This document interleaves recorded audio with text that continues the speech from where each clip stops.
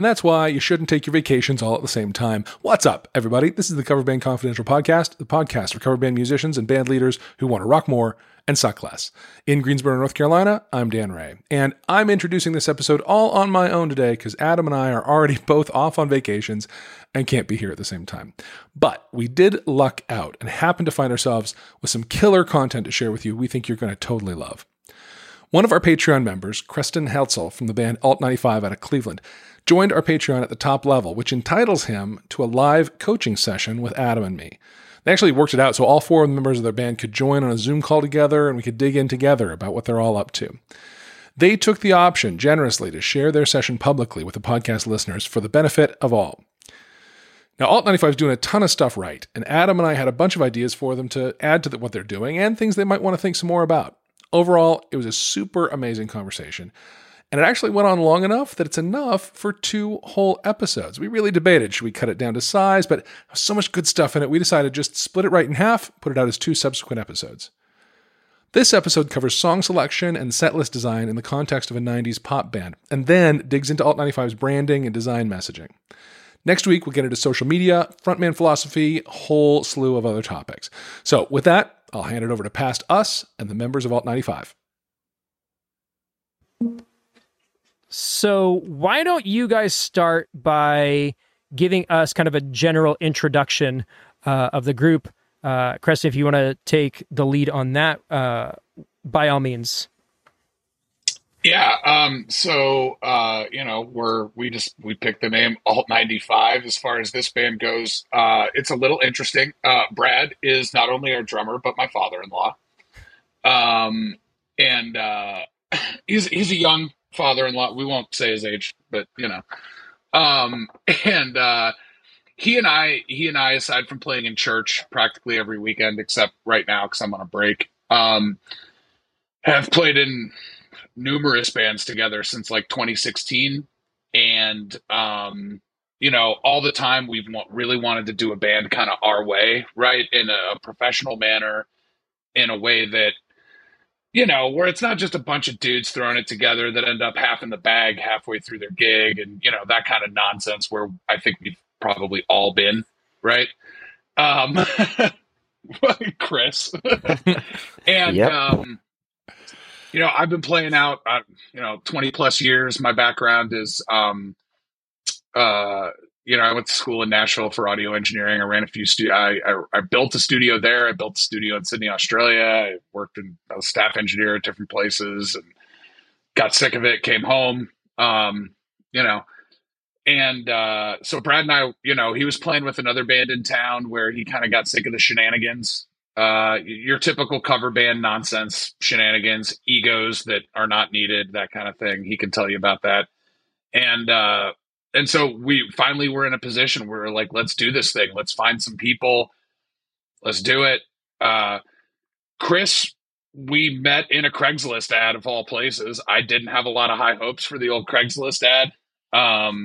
But Chris thought that, I don't remember how you put it, man, but you were like, you didn't seem crazy by your your Craigslist ad. I've been looking at Craigslist every day for the past 15 years. I've gotten really good at reading between the lines and knowing who's batshit. Sorry to curse, but you're fine. It's fine. and who's normal. And I could just tell immediately that Creston, whoever this is, that they're normal and they know what they're doing. So that's better than 99% of the ads out there. So I'm at least gonna email them.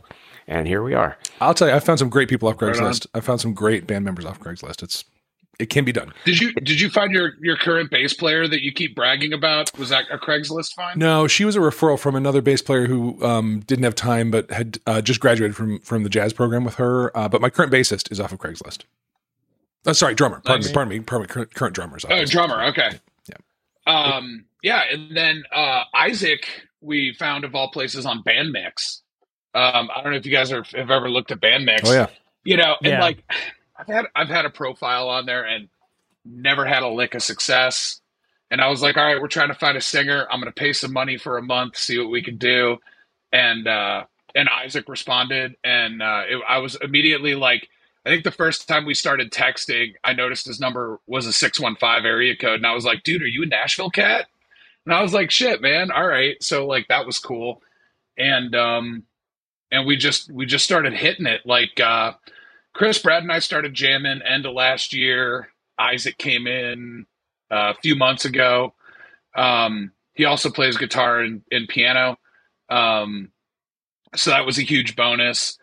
And yeah, man, we just been plugging away and trying to just get everything. I think one of the things in like that document I sent to you that I typed up, that, you know, one of the things I felt like we were really doing right with this is trying to get everything in line ahead of time. Get the branding, the social media, that, you know, we're doing tracks, we got everybody on ears, we're all on bottlers, we're like really just trying to get everything set so that when the first gig comes, we could, and it's just troubleshooting from there. So that's kind of our, I don't know if anybody else wants to add anything to that. That's on the money, dude. Very good. You said it very well. Yeah, and everybody, we got like a quick little bio of everybody in the group, and so now, have you guys actually played out yet officially? Is that this is still kind of an up and coming project? It has not been realized live yet. No, first gig is June 25th. Okay. So yeah, I can't wait to. You know, we played with a lot of great players, and to bring these guys together to do this, and I can't wait to hit the stage with these guys. Very cool. So yeah, 625. It's our first gig. I think I know it's true for me, and I think I heard Creston say it, but this is possibly the longest build-up I've ever had to a band, because, like he said, we started playing together like maybe October, November of last year, and I've never taken this long to get a band going, but I've never been in a band this professional, so I've been going along for the ride. But yeah, it's been a long time coming, so I think we're all very excited to play. Cool.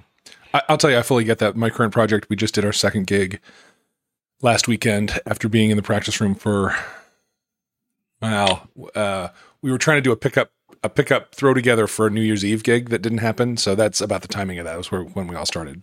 So that's I'm with you. Everyone got COVID one, right? Everyone got COVID. Yeah, we canceled it all because we all had COVID. Yeah, miracle. But we weren't ready also. So that was worked out for the best.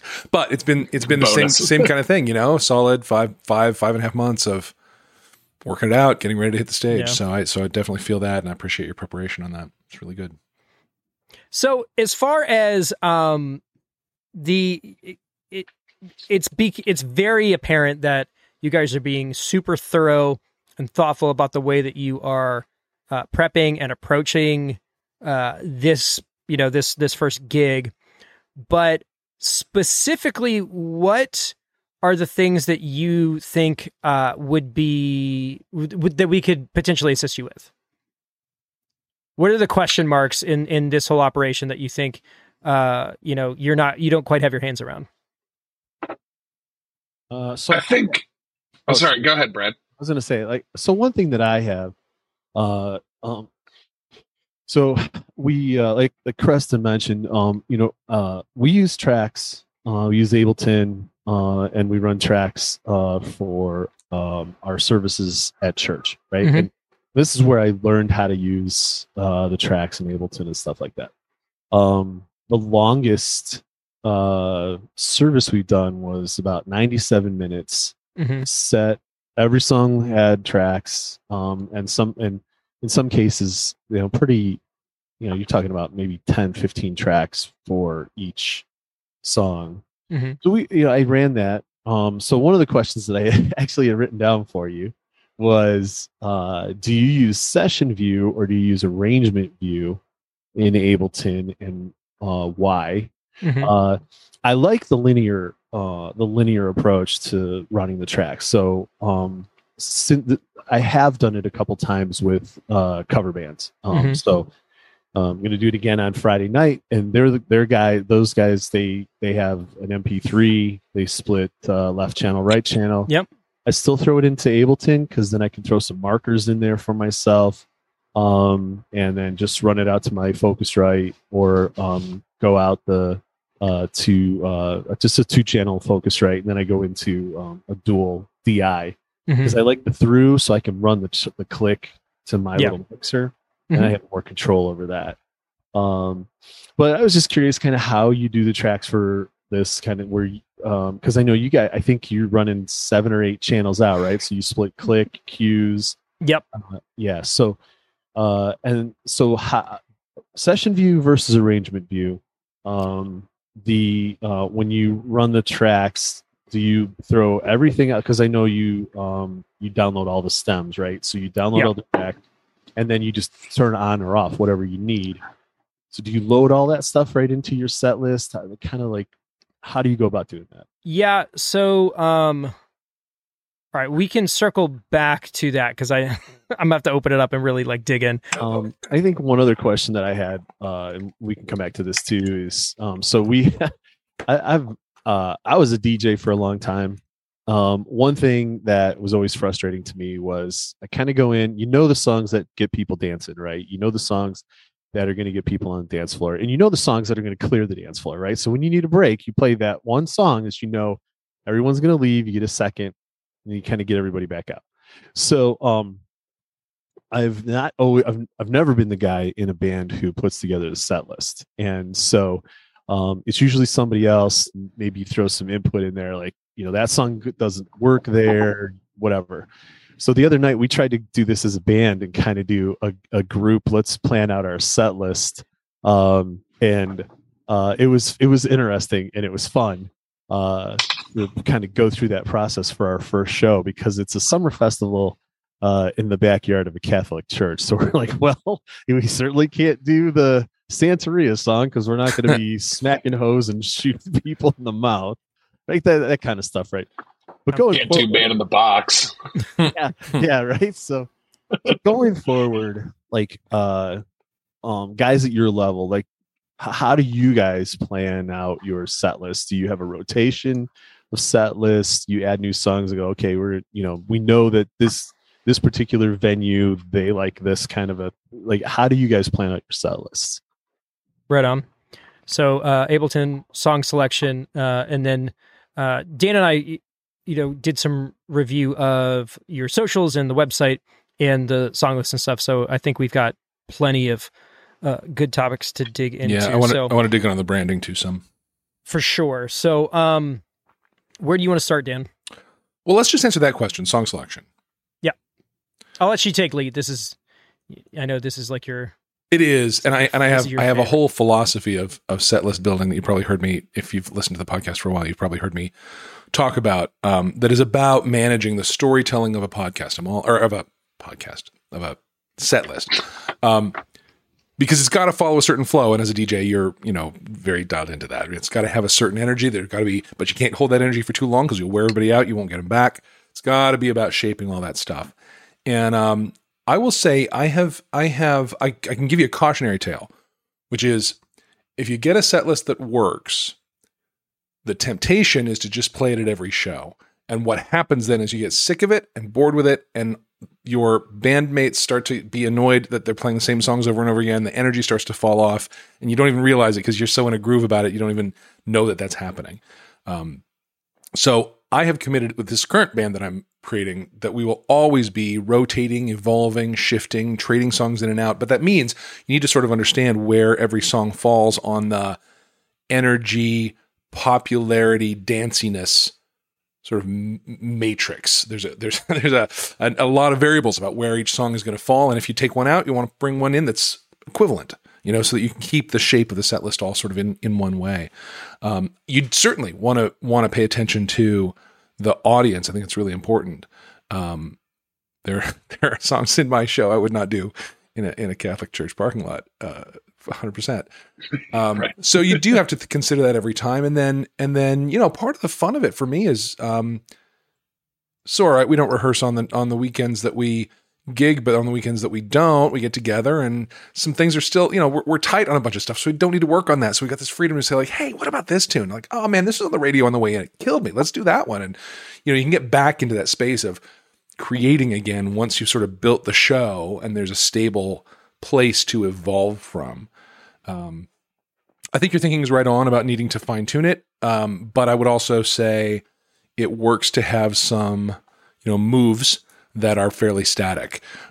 We have some 2 now dance medleys that are kind of through composed. They have transitions that don't stop, and the rhythm keeps going. The tempo's all the same. Keys are all the same in some cases, and those move around as a chunk. We'll place them at the high energy point of the set. So there's something to be said about like basically creating like blocks of songs. Yeah. Where, like they may not necessarily be in the same part of your set every single time, but it is a lot easier to navigate when you know that you've got, I don't know, 2 to 5 songs that are always going to kind of be together based on whatever parameter I'll tell you you, set. in practice, I've only ever done that with Brett. Go ahead. Yep. I was going to say, that's one thing that Brad was doing. Was that last night that we met? Yeah. Jeez. Last night.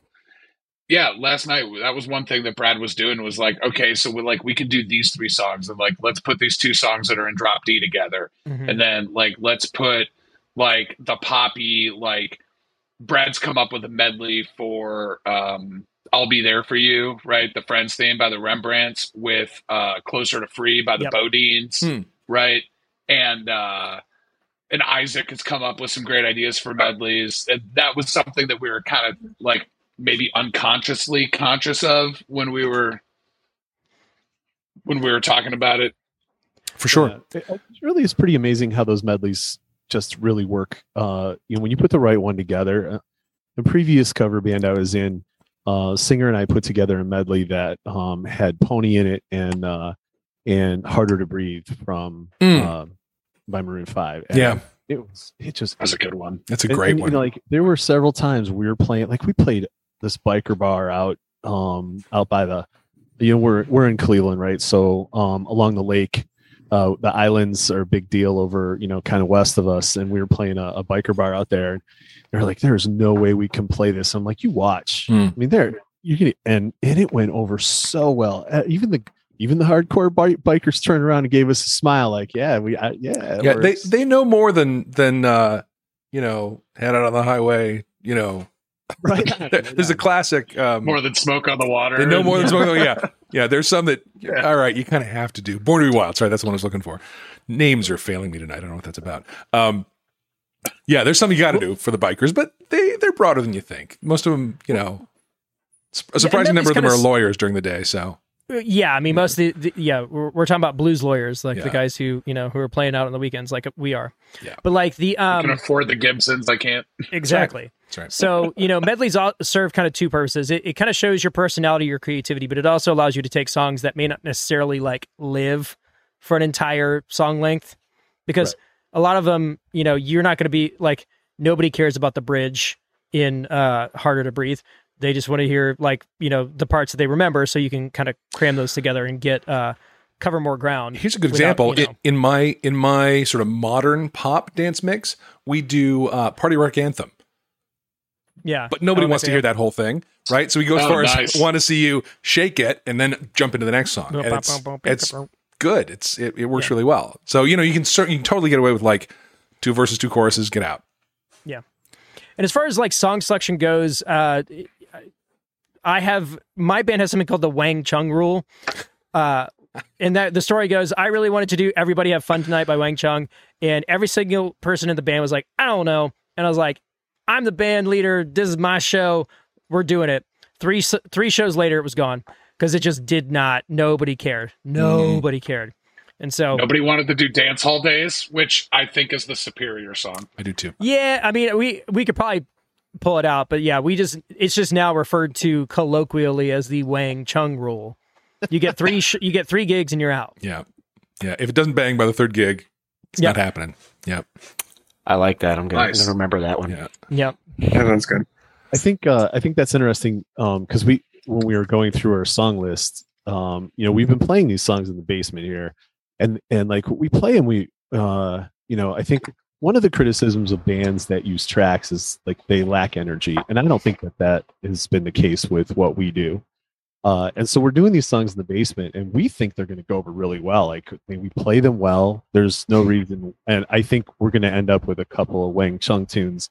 And it's going to be unfortunate because there's songs that we really dig. Yeah. Yeah. I think maybe we can take those tunes and put them at the front end of a set, first set, and make those like, hey, let's use these songs as our kind of our sound check songs, right? the first song isn't super crazy involved. It has a decent amount of track and vocal and guitar and bass and whatever, and we can dial in our ears and then hit the ground running after that. And look, yeah, I mean, the thing about, the audience is going to be the ultimate determiner of what does and doesn't work for you guys. 100%. And so it's hard to get attached to songs because ultimately you have to enjoy doing them. But if the audience isn't following along with you, then you're kind of just like punishing them for your own satisfaction, which is also not cool. Yeah. So that's always something you need to consider. That's what you're into doing now. Yeah. Adam really wanted to Wang Chung tonight, and so you will Wang Chung tonight. Yeah. Yeah. So in your defense, man, I really think I thinking about it now, I'm like, that I could see that tune going over really, really well. There's no through line. It's just, in my market, it's just not the song. I guarantee you there are dozens of bands and, doing what we do in other markets, and they do it every night and it crushes. It's just, it's just not working down here. But while we're in the song selection conversation, I did want to say a couple of things, and it kind of ties into something that Dan wanted to hop in on. The description that was provided to us is we want to put on a modifiable but easily repeatable show playing alt rock and pop from 1990 to 2005. And you're kind of filling this kind of gap in the market where you feel like most people are playing like grunge and butt rock and like we're kind of filling this hole. The problem that I'm running into is that looking at your song list and your current set list, that doesn't bear out in the material that's there. To me, it still feels kind of grunge and butt rock heavy compared to some other stuff. Now, I will give you credit that, under the In Progress tab, there was a lot of the stuff that I was looking for. And the backlog, for sure. Yeah. So I would say that if that's the direction you want to go, I would really prioritize kind of front loading those songs and kind of putting them to the front of the potential, set list material. The other thing that was kind of unusual was that when I was looking at the bands that you are covering, the song selection from those artists wasn't necessarily the ones that I think would be the best to go over. Just off the top of my head, Can't Stop by Red Hot Chili Peppers, It's All Been Done by Bare Naked Ladies, I'll Never Let You Go, Third Eye Blind, and STP. Like there are definitely different songs that I think would be easier to introduce to an audience as like a dry group, like where they don't know you, that I think might be better choices than the ones that are on your current list. If I can totally hear what you're saying, don't totally disagree. I will say that our current, like if you were looking at the spreadsheet, right, the current repertoire, which is everything that we've fully onboarded so far, we wanted to get up and running as quickly as possible. And so a lot of songs were picked mainly because Brad, Chris, and I like already knew them, right? Like it was, nobody's got to woodshed anything, right? We're, so I can totally agree with you that a lot of the stuff that's on there is your very typical cover band stuff. Like, find me a cover band that doesn't play Hey Jealousy. Like, you know what I mean? Like, there's a lot of standards on there. Worst enemy. My own, dude. Yeah, but you know what? That for whatever song. So one of the weird things about the Cleveland market is that, like, because we're a Rust Belt town, right? We're probably 15 years behind Atlanta, right? And we're probably 15 years behind Dan. You're in Greensboro, North Carolina. Greensboro? I bet we're about the same. Yeah. Well, I don't know. I got family in Raleigh, and when I'm in Raleigh and we're bumming around town and checking out, cover bands and bars and stuff like that with my younger sister who's 10 years younger than me and can outdrink me, so it gets difficult. But when we're bumming around town, it's definitely more of that kind of party band, the poppy, like, so, I think there's definitely an element. I feel like we did make a conscious decision to some degree to include some of that stuff, right? Because we do want to have some of the stuff that people are a little more familiar with, right? Aside from some of the pop stuff. But I think that's kind of why it looks the way it does right now. And the backlog has a lot more stuff that could fall more into the pop, whatever. Yeah. I mean, looking down your list, I did a 90s gig on Friday, and we did 6 out of the 20 that you're doing for the St. Ambrose event. So, there's definitely a ton of overlap there. And I was super stoked to see You Get What You Give, because I absolutely love that song. And that's just one of those that not a lot of folks are doing. So great tune. But yeah, it wasn't necessarily that they weren't good choices. It was just that they may not necessarily be the best option. Because like, if I was going to pick a Red Hot Chili Peppers song, it would be like Give It Away or something, like, because it matches the energy. It's, I mean, from like a tempo kind of feel standpoint, it's almost identical to Can't Stop. That was kind of the thinking I had, Adam. Like, as I looked in that list, the ones you have prepared, in a lot of cases, I was like, well, that's that group's number 3 hit. Yeah. And I'll tell you, let me just say this. So I've shared on the podcast, I was way down a classic rock rabbit hole during the 90s. I had to go back and backfill my 90s knowledge. So I'm not deep in 90s, and deep cuts are going to go over my head, right? So if I'm just somebody walking around that festival, the number 1 hit from Chili Peppers, I'm going to know that one, and I'm be into it. But the number 3 hit, I don't know. It's a risk. I just want to say, not that we've necessarily done this, but I've been in bands where you start off and you don't want to be like all the other bands. Yeah. And so you say, I'm not going to play the number 1 hit. I'm going to play the number 3 hit. Right. But then what inevitably happens is you learn the hard way through gigs that doesn't work. Then you do play a number 1 hit from another band. It's like, oh, that worked. Maybe we should do more songs like that. Yeah. Before you know it, you're playing all the same songs as everybody else. Yeah. But those are the songs that work.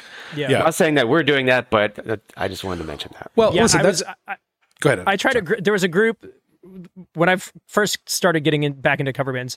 I was in a group called Jukebox Zero, and that was like our entire like concept. Like, we're not going to play the big hit. We're going to play like the lesser known stuff. And that band made it less than 6 months. Nobody wanted to hear that. Like, nobody wanted to hear it. So cautionary tale. Yeah. So listen, we're in the neighborhood of talking about brand now, right? And brand is my jam. It's where I live. So I think that what you've done to narrow the focus of your brand is really smart. And I think it gets you out of that, like, we just play the generic, if it's a general business song, we're doing it, right? You're not going to do Mustang Sally. It doesn't fit your brand, right? You're going to do Brown Eyed Girl. It's not happening. It doesn't fit your brand.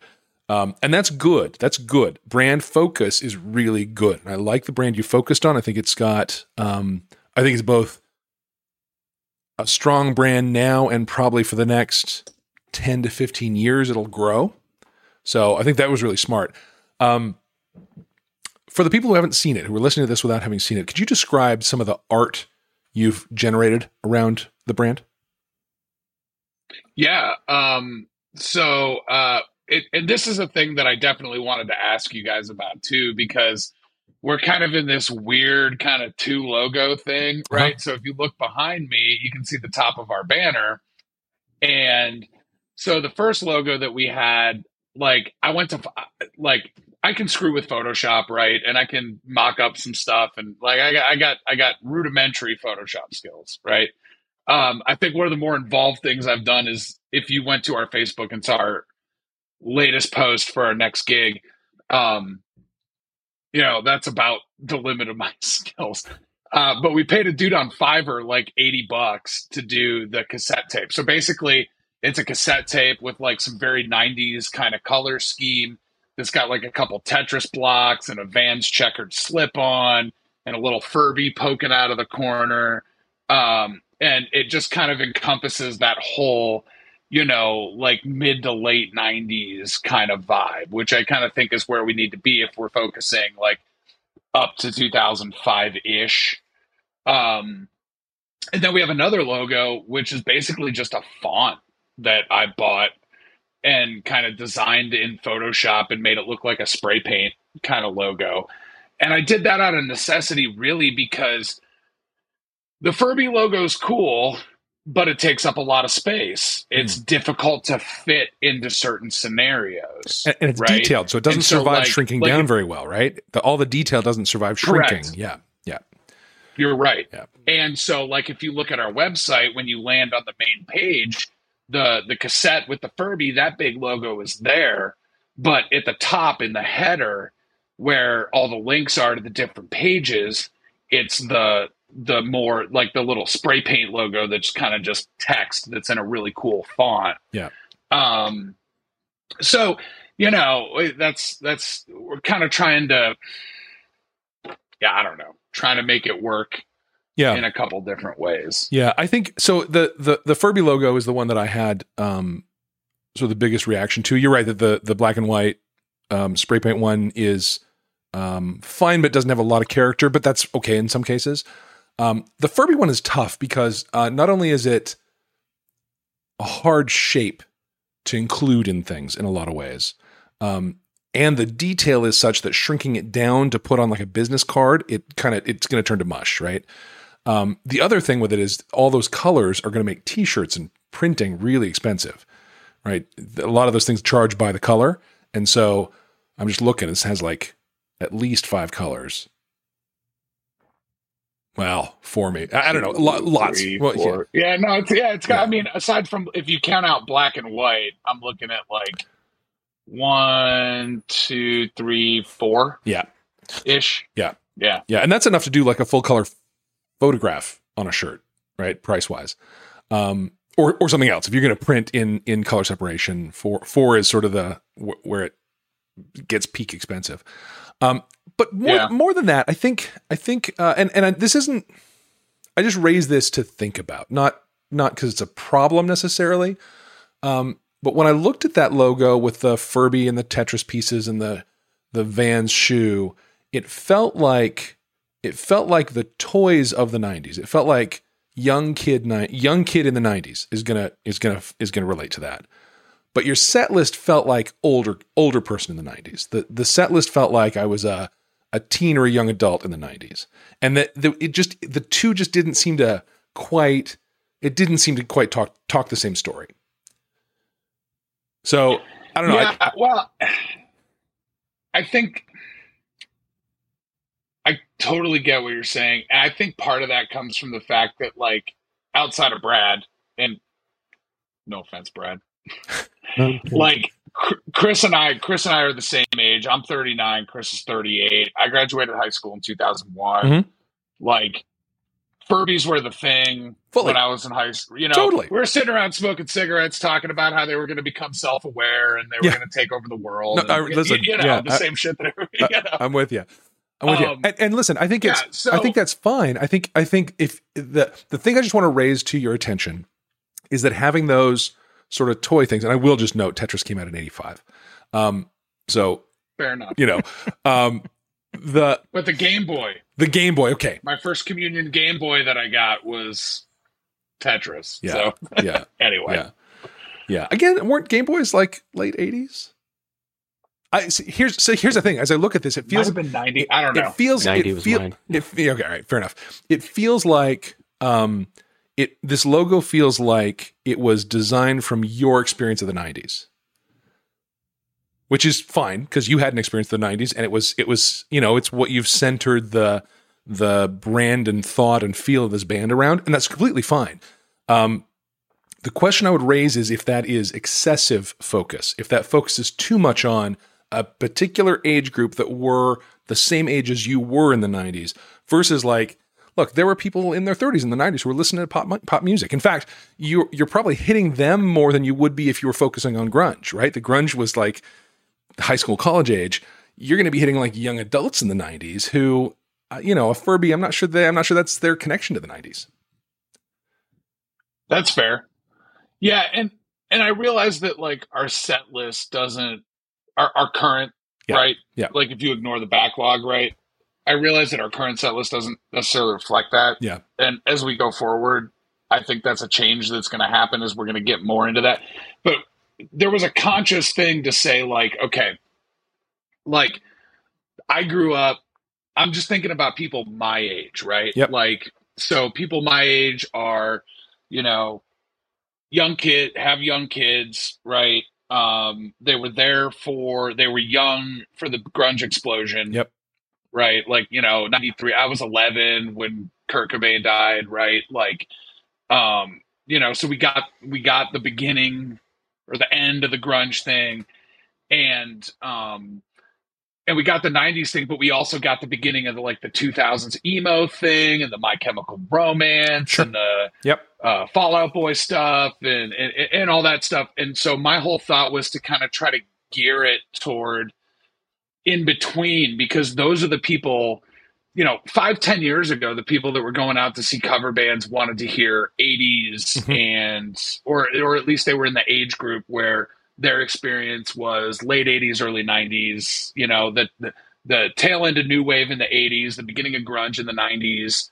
And like my generation is more of that tail end of grunge. Yep. And then into, you know, that early 2000s Strokes, Franz Ferdinand, blah, blah, blah, you know, like the stuff that we have in there. Right? Absolutely. And so I feel like those are the people that are now, well, given recent, I don't know how many people have disposable income at this point, but like, you know, those are the things where like my generation now, the people that listen to that music, bought that music at that time, is kind of that age where they're like, hey, we got a sitter for tonight. We're going to go out. We're going to see a band. We're going to drink. We're going to have fun. You know. Yep. It's kind of the way I was thinking about it. No, and it's a totally valid way to think about it. I just want to make sure that it's not that focus on this thing you're calling my generation is a narrowing decision. And that's fine. But you want to be narrow. You want to focus. I would just keep an eye on it as you roll out and as you start to have more and more exposure, that narrowness isn't excessively limiting. That's the thing I would keep an eye on. And it'd be really easy to tweak your branding to be a little broader and just hit a little bit of a wider demographic. Dan, I think I understand what you're saying. It sounds like you're saying that it needs to be more inclusive in terms of the audience that we're attracting, because we could be attracting people that are much younger than us or people that are older than us. Yeah. And it just kind of, you know, there are people that are younger than us that have no clue what a Furby is, right? Yeah, or people that are older than us that never gave a shit about Furbies, right? You know, kind of thing. Yeah. And like, while it's cool and there's a niche there, if we want to pack more houses, we have to be as inclusive as possible while still maintaining that brand identity. Is that what you're saying? Yeah. I mean, Isaac, I'm being careful not to say it needs to be anything. I think it's a valid choice to narrow and focus. I think that's valid. And in fact, it's a powerful choice. Can be, if you can connect with that market in your marketing. I would just keep an eye on whether that starts to feel like a constricting limitation as you go forward. That'd be my advice about that. I think, you know, I would not say to change direction now about that, unless, you know, you guys met after this and like, oh God, we have to, you know, whatever. If this spurs some thinking, that's cool. But I would keep an eye on, boy, I look around the room and the people we're connecting with, they are all 38, every one of them. And there's some 45-year-olds sitting over there who don't, or like, we're not in their world, right? If that starts to show up around you in your marketing or your socials or you're in the room, yeah, it's a hint that maybe a little bit of a broader look at who was around in the 90s would be a smart thing.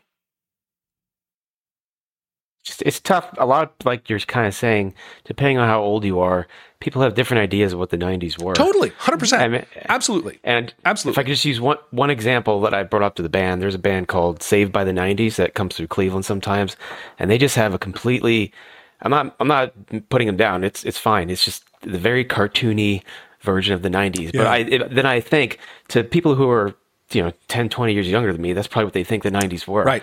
Whereas to me, who was in the 90s, I'm like, that's not what it was like. No, and it's just, and that's how I feel about the 80s, having been there, right? That's the same, exactly the same thing. I mean, we deal with that a lot because, we don't wear wigs or costumes or things like that, but that is a thing that people do because, again, you're entertainment. Your job is to make people feel or forget what they're feeling for a little bit and take them somewhere.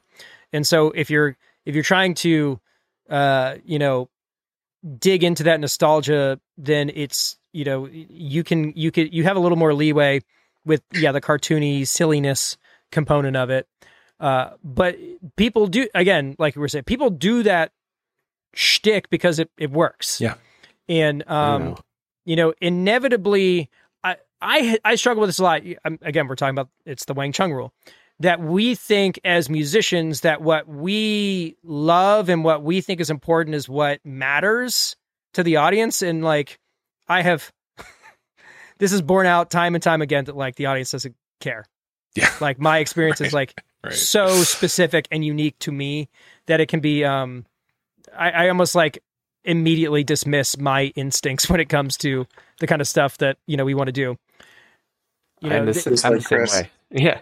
I say that all the time. I've come to learn through hard experience that whenever I think to myself, oh man, this is so lame, that usually means people are going to love it. Totally. Yeah. I had to have that talk with my current band about Mustang Sally. Like, no, we're doing it. Trust me. And it crushes. Yeah. It always crushes. Adam, I gotta say, I got a soft spot. I got a soft spot for Mustang Sally because that was my dad and my stepmom's like dance song. Like when I was a teenager and I went out with them and they were like, "Oh, there's a band we want to see," and I saw like my father try to dance for the first. Yeah, it's good. Just saying, I got a soft spot. It's the good stuff. It's good stuff. 100%. Yeah. Adam, what in generally speaking, what does matter to audiences? Like, what is like, especially the audiences that are going to see a cover band? If you removed the I would say genre or the era or the, they want something that makes them feel like they did when things were simpler. They want to sing along to a song that they have heard 1,000 times, but makes them feel like they're in high school. Yeah. That's what they want. They want to be able to drink beer and like hug the closest person next to them and just scream whatever it is, that makes them feel good. That's what they want. Yeah. That catharsis of the whole, like everybody in the room singing What's Up by Four Non Blondes, at the top of their lungs, that like, it's the cheesiest thing. It's like bad music, but it's so cathartic. The way that I always think about it is like, imagine what song would you play where you, Isaac, the vocalist, just throws your mic out up in the air and you hear it being like screamed back at you by like 300 people. That's what you should, those are the songs you want to do. Yeah. So it's if you're in the 90s world, it's going to be Wonderwall. It's going to be, it's going to be Santeria. My Own Worst Enemy. Yeah. It's going to be those songs because those are it. It's the easiest way to kind of gauge what should and shouldn't, make it to the stage. I sometimes say that sorry. Go ahead. Go ahead. Yeah. I was going to say, how do you walk the line then? How do you walk that kind of that line between, something that's just so overplayed and, passe to also giving the people what they want, that cathartic, sing along moment. Like, you don't want to play stale music, but you also don't want to lose your audience. So how do you walk that line? It seems like a delicate balance. To me, it's a matter of adjusting what makes me feel good about performing a song. So just for context, my main band is an 80s band. It's called Members Only. We've been together for just over 8 years. Every single show we have ever played, we end with Don't Stop Believin'. And it's not going to be a question of, do we play Don't Stop Believin'? Because we're going to play Don't Stop Believin'. And the thing that I enjoy about it is the fact that, like, it doesn't matter whether, like, there's 1,000 people or you're down to, like, the last, like, 5 diehards. They're right up front and they are just screaming those words back at you. That's what's fun about it to me. Yeah. And it's there's the technical part of it. Like, it's the fact that I've been singing for 3 hours and I can still, like, I'm still hitting those notes, and, like, there's a little bit of, like, there's a little show offness to it. But yeah, you have to find a way to get around your, I don't know. I think we're as musicians, we're kind of just snotty and kind of pretentious about things. Yeah. And we're also precious about stuff that doesn't necessarily make a difference. And so it is a mental switch. It's a thing that you've got to exercise. I'll say this too. Sorry, go ahead. Well, here's what I'll say. This is more Wang Chung. If I got to pick every song that my band played, we'd be doing Satisfied by Richard fucking Marx. And we're never going to play Satisfied by Richard Marx because nobody wants to hear that song except for me. It. Yeah. Yeah. No, I want to hear it. That's a great way to sum it up, Adam. I think it's because we have these conversations, and I'm gonna throw Creston under the bus a little bit because he is the king of the Do it. So we played in a 90s band prior to That's why there's a Nick Cave picture on my wall, right? So- I'm all deep cut, baby. we're talking about songs by bands, and I'm a little older than these guys. I was a parent in the 90s, and so I had 2 kids in the 90s. So like I kind of crossed that bridge from the young generation who's out in bars now to the older generation that's out in bars now. But it's funny because like I thought that I knew a lot of 90s stuff, and I always thought, like, the songs that we want to play are the ones that are going to make people sing, and that can be a challenge from some of the 90s stuff, right? Because it's a different era of music coming from the 80s and all that stuff. But we would make a suggestion for a band, and Creston would pull some deep cut off of a obscure EP that they released in Japan. I'm like, man, we can't play that, dude. So they're like, you're growing up and you're listening to these songs, and I grew up in the 80s, right? So like I wanted to replace Tico Torres and Bon Jovi. I love that guy, but that's who I wanted to be, right? Yeah. And so like there's a lot of Bon Jovi songs that I wish I could play in an 80s band, but I know you got to play Living on a Prayer. Yep. Right. You do. And I think that's where you find that differentiation, right? Yeah. It's one thing to want to play this particular tune, but you do have to, in some cases, pander to your audience and play My Own Worst Enemy instead of that other song that Creston says by Lit that no one else knows but Creston. Well, yeah. So we'll kind of Look. It was a hit. We'll bookmark the song selection thing and move on. Well, let me just say one quick thing first. Yeah. It's possible that Stale is a musician's perspective and not an audience's perspective. 100%. Right. And then I'm gonna give you a counterexample to that. There was a time when Wonderwall was totally burned. Totally burned. It was a joke. It was a joke song for everybody, not just musicians. Like, it started playing and everybody was like, because it got desperately overplayed on the radio. It was horrible, and now I pull it out acoustic. I don't do it with my band yet. They don't know it's coming. I pull it out acoustic and the place goes crazy and everybody sings along with it. It's totally come back around. And I think I think knowing that is just about being dialed in. It's about experimenting with stuff. I kind of put it on as a joke the first time and then like was surprised at what happened in the room. So I think you have to feel those things out. I don't think there's any formula to it. I think a song is going to stay dead as long as it's dead. But then they come back and the good ones do. And Wonderwall's a great song. I mean, really just a great song. Right, I'm hopping in to defend Creston. Okay. This is our last thing we'll say about song selection.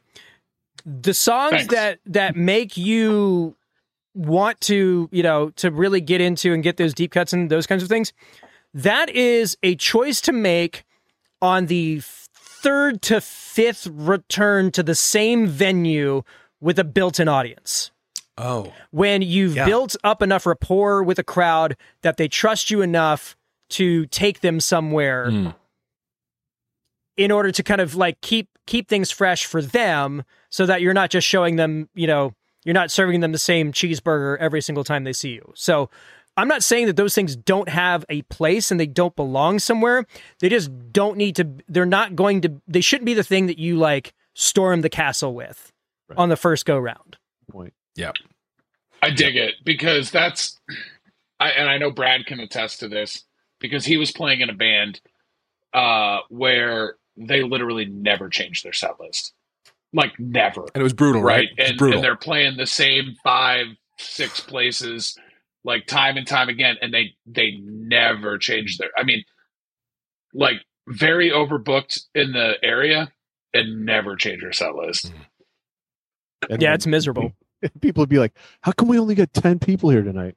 I don't know. Well, Maybe because they've heard us 10 other times Right. in this place playing these songs. right. With that being said, we're going to go ahead and call it for this week in Portland, Maine. I'm Adam Johnson.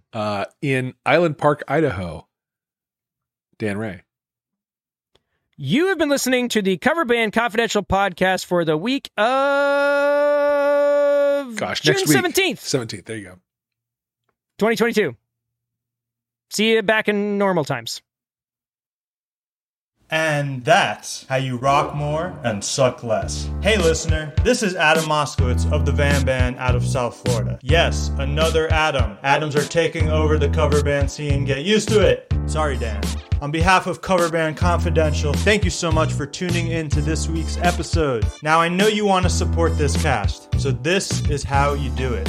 You subscribe, you leave a 5-star review, you share this episode with your musician friends, and you throw a screenshot on your story. And you go ahead and you follow the podcast on all their socials. You got Facebook, Instagram, YouTube, TikTok, all of them. These gentlemen, Adam Johnson of Members Only and Dan Ray of the Clinky Lincolns, have graciously given us vast amounts of great content. So as a thank you, go ahead and send them some green energy on their Patreon page. For real, send them some digital coins. And when you do that, you'll get access to the Slack back channel, which is just musicians and band leaders chatting about the craft of being in a performing cover band. The wins, the losses, the behind the scenes goodness. If you play at least once a month for money, all I'm saying is break off a few bucks for your favorite podcast that you always listen to. Any questions, comments, hit up the Facebook group, send a text or voicemail to their hotline. That's 404-491-0910. You can also email coverbandconfidential@gmail.com. If you'd like, you can find my band on Instagram, Facebook, @VamBand. That's VAM Band. Do it. Seriously, I want to see that CBC bump. Or you can find everything you need at VamBand.com. We started in 2019. We play funk, pop, soul, R&B, Motown in Southeast Florida. I play guitar and backup vocals at Adam Moskowitz Music on IG. Also follow the CBC host on IG. That's at Adam Patrick Johnson and at Dan Ray Musician. Or visit coverbandconfidential.com for all the goods. I'm going to go ahead and call it. For Adam Moskowitz in Boca Raton, Florida, that was your outro bumper on Cover Band Confidential. Always be performing!